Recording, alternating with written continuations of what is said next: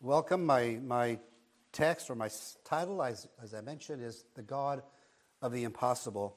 My text is the Gospel of Mark. There it is, chapter 10, verses 23 to 31, the New King James. You know, I always look to an anointing of God and I use Psalm 19:14. I can't remember when I didn't call to that psalm for my sermons, and I've been preaching a long, long time. But essentially, I just want to be sure that what I say is the total representation of the Word of God. And so I pray that He will anoint my words, which are His thoughts, because I don't want to interject my own thoughts, but to serve the Word of God as I should, as a minister of the gospel. So, dear Lord, this morning, let the words of my mouth and the meditation of my heart be acceptable in your sight, O Lord, my strength and my salvation. Amen. You know, I remember long-term memory is good. Short-term memory is a challenge.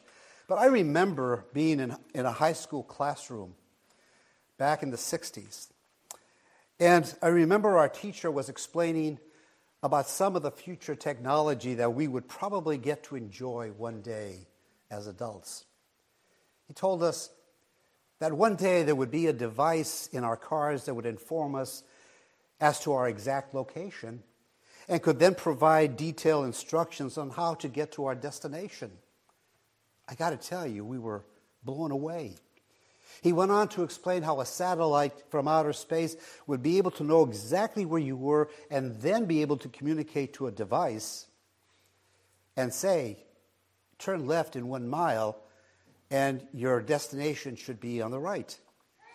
And I remember thinking to myself, this guy is nuts. That's crazy talk. That's fantasy.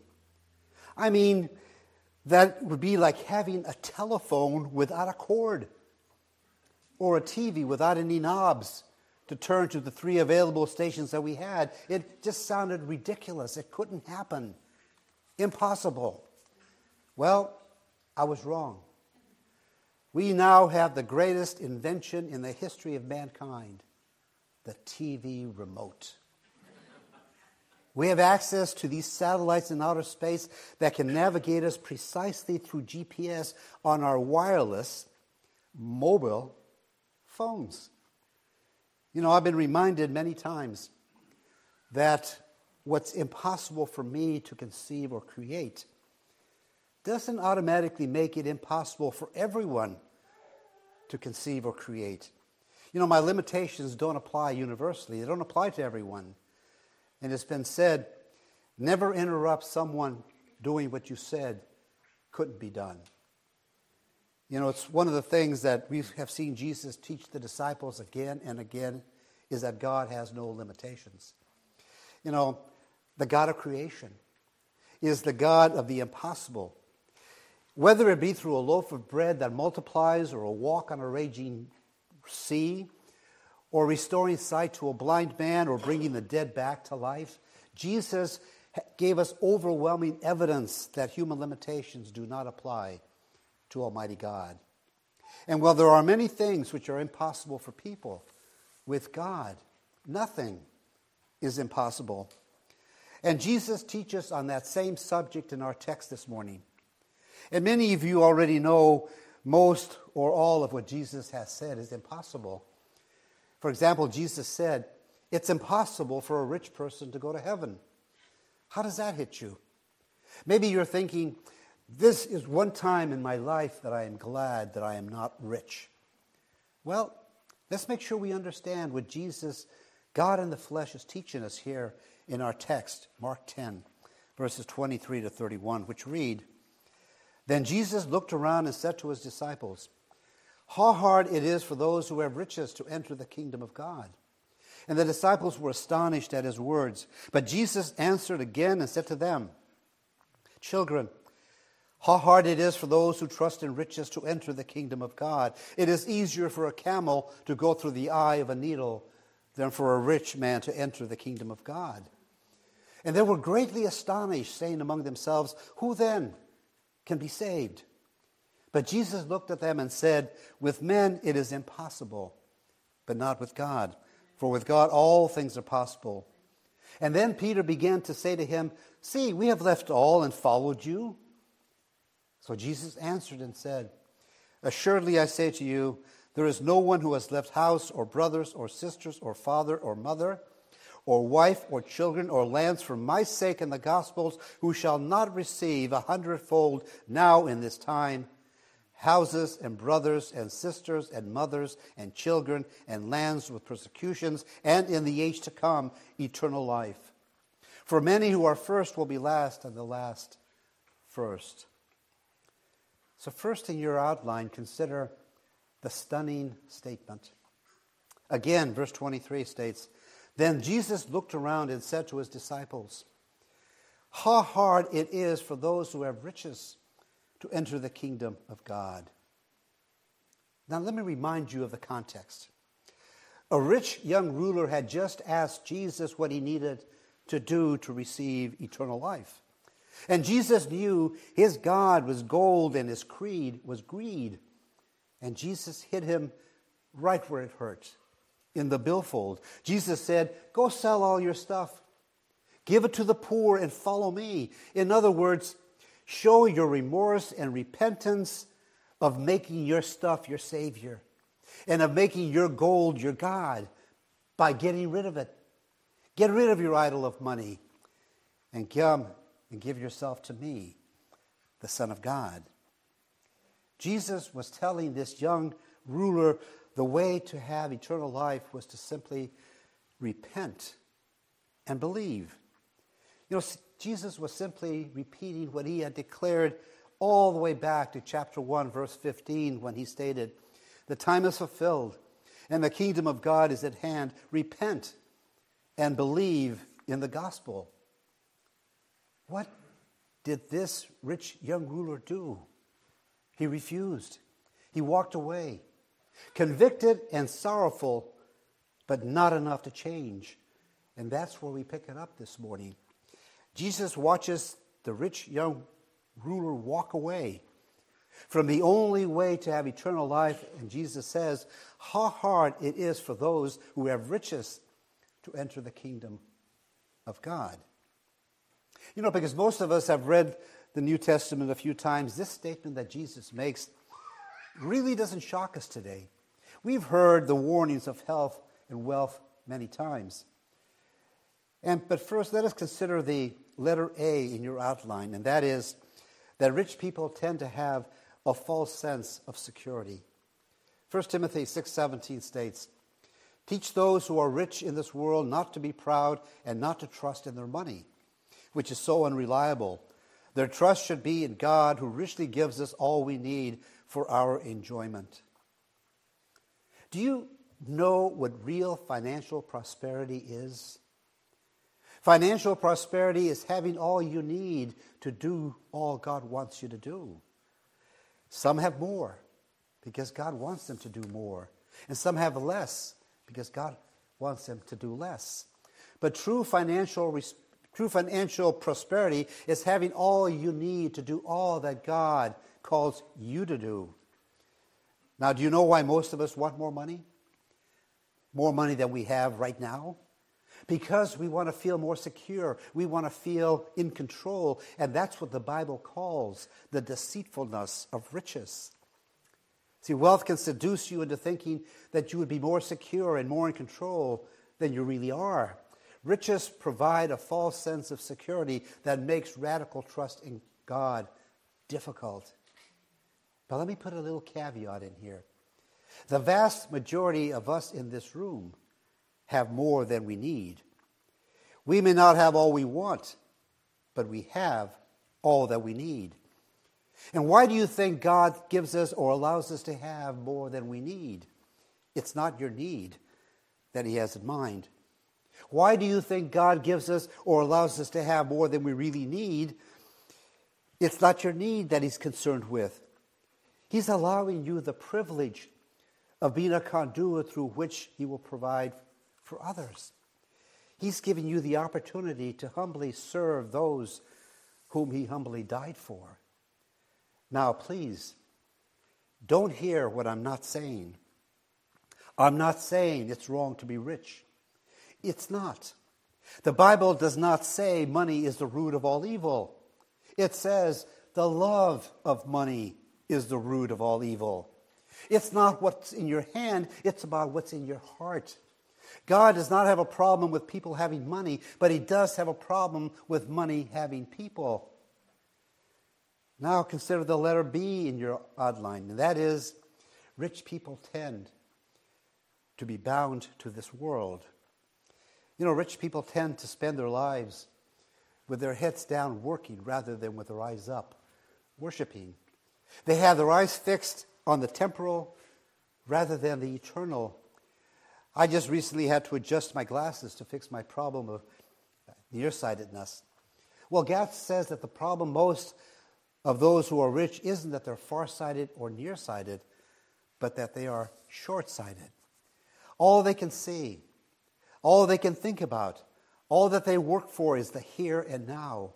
And Jesus said in Matthew 6:17, where your treasure is, there will your heart be also. See, your treasure and your heart are inseparable. Your treasure represents your investment. What you invest in your life here the most is what you love the most. And Jesus said, because the rich tend to invest their life in this world, that's where their love is. That's where they want to be. Rich people tend not to build God's kingdom because they're busy building their own. I love the story about a child playing with a coin purse. And the hysterical mom calls her husband and she says, Johnny swallowed a nickel and started choking. I turned him upside down and started shaking him, and out popped 2 dimes. What should I do? And the dad said, keep feeding him nickels. Now, we've heard these warnings of Scripture so often we're not caught off guard when Jesus says it's hard for rich people to enter the kingdom of God. But I want you to notice what Mark says is the reaction of the disciples. That's annotated in verse 24, which states, and the disciples were astonished at his words. But Jesus answered again and said to them, children, how hard it is for those who trust in riches to enter the kingdom of God. And the disciples were shocked. They were astonished. They were overwhelmingly surprised that Jesus said it's enormously difficult for rich to be in God's kingdom. And just in case they knew that they had not heard wrong, Jesus repeated it. He said, it is hard for those who trust in riches to enter the kingdom of God. Now, number 2, consider the impossible illustration. In verse 25, Jesus says, it is easier for a camel to go through the eye of a needle than for a rich man to enter the kingdom of God. Listen, did you know that Jesus was partial to camel jokes? One time he used a pun to describe the Pharisees. He said, you guys strain out a gnat and swallow a camel. That's the English translation. To understand this, you have to understand that the Aramaic word for gnat is galma, G-A-L-M-A. And the word for camel is gamla, G-A-M-L-A. It's a play on words. Jesus said, you strain out the galmas but swallow the gamlas. Get it? You guys don't understand Jewish humor. It's like the cross-eyed school teacher who got fired because she couldn't keep her pupils straight. Some life in response. You're catching on. You know, one of Jesus' favorite ways to make a memorable point was to combine hyperbole with humor. That's what he does here. He uses the largest animal in Israel, a camel, and the smallest man-made opening in Israel, the eye of a needle. This is supposed to be so preposterous that it's humorous. Some people have tried to explain this away by saying the eye of a needle was a small door made for people, and a camel could squeeze through, but it's really difficult. The only thing wrong with that is that it's wrong. The Greek word used for needle in both Matthew and Mark refers to a sewing needle.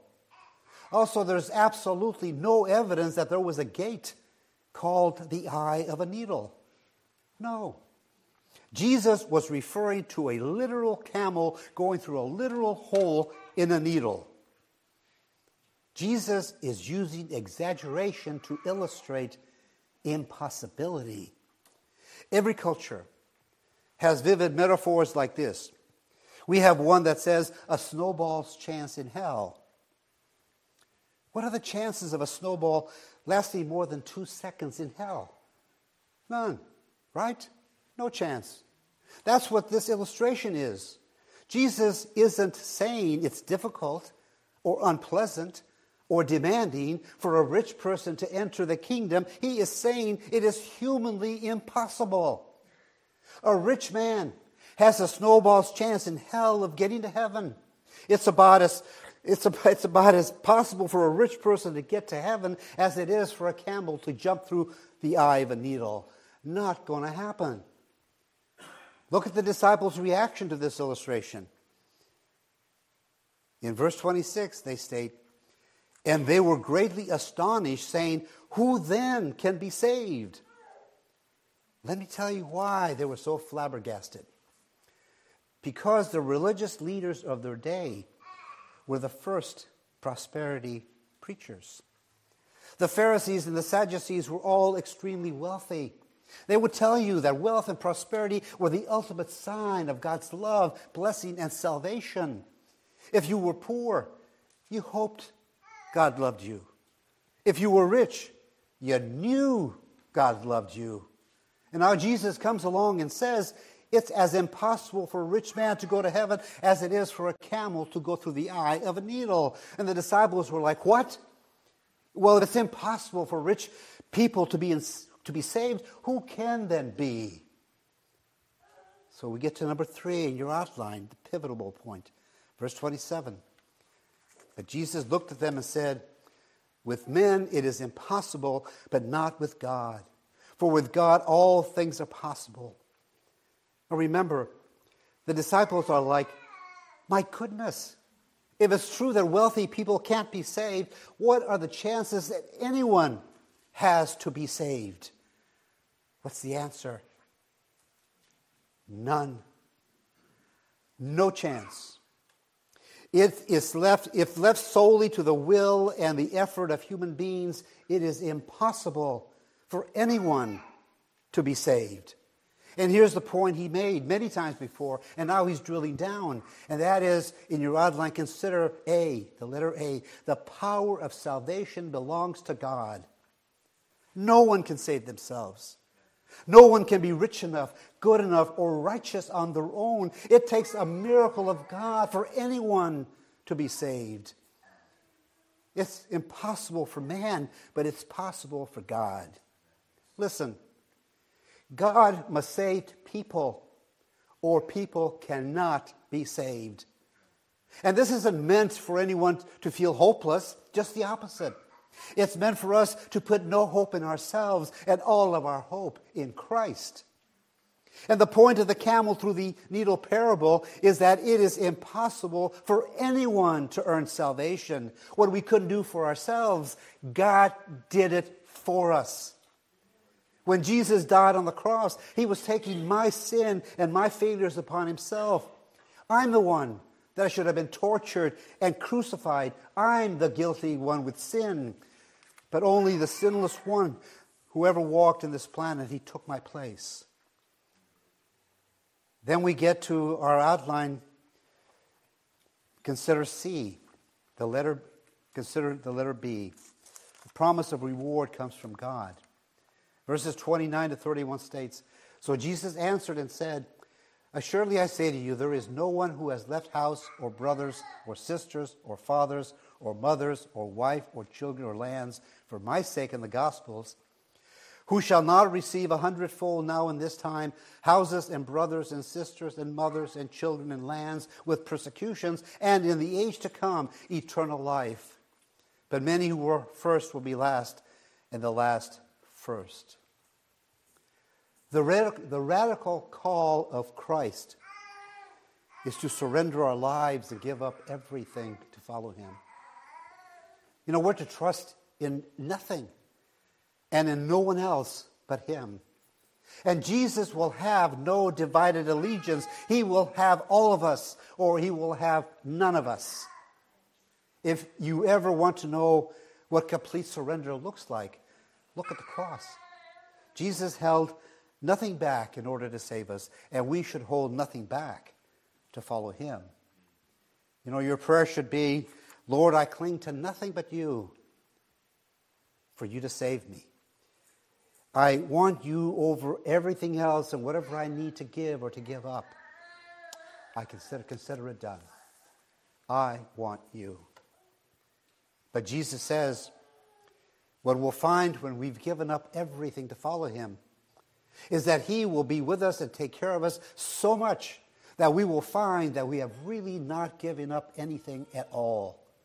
He will supply all of our needs in this life and the life to come. And to the watching world, the rich ruler stood first, and the poor disciple stood last. But God saw things from the perspective of eternity, and the first became last, while the last became first. And those who are first in their own eyes will be last in God's eyes, but those who are last in their own eyes will be rewarded as first. And that should be an encouragement to all true disciples. But let me ask you, do you find yourself wanting to add Jesus to your life, to your wealth, to your hobbies, perhaps to your to-do list? Are you sacrificing everything to follow him?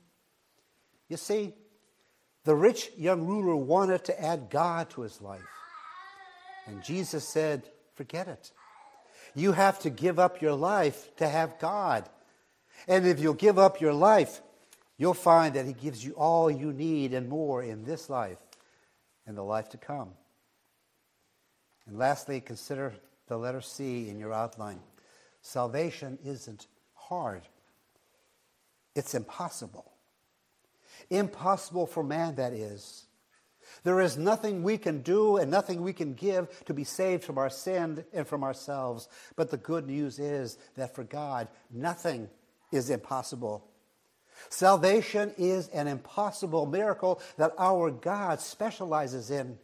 He tells us, come with nothing but faith, trusting in the finished work of Christ through his cross and resurrection. John 3:16, for God so loved the world that he gave his only begotten Son, that whosoever believes in him should not perish but have everlasting life. You can't do anything because he has already done it.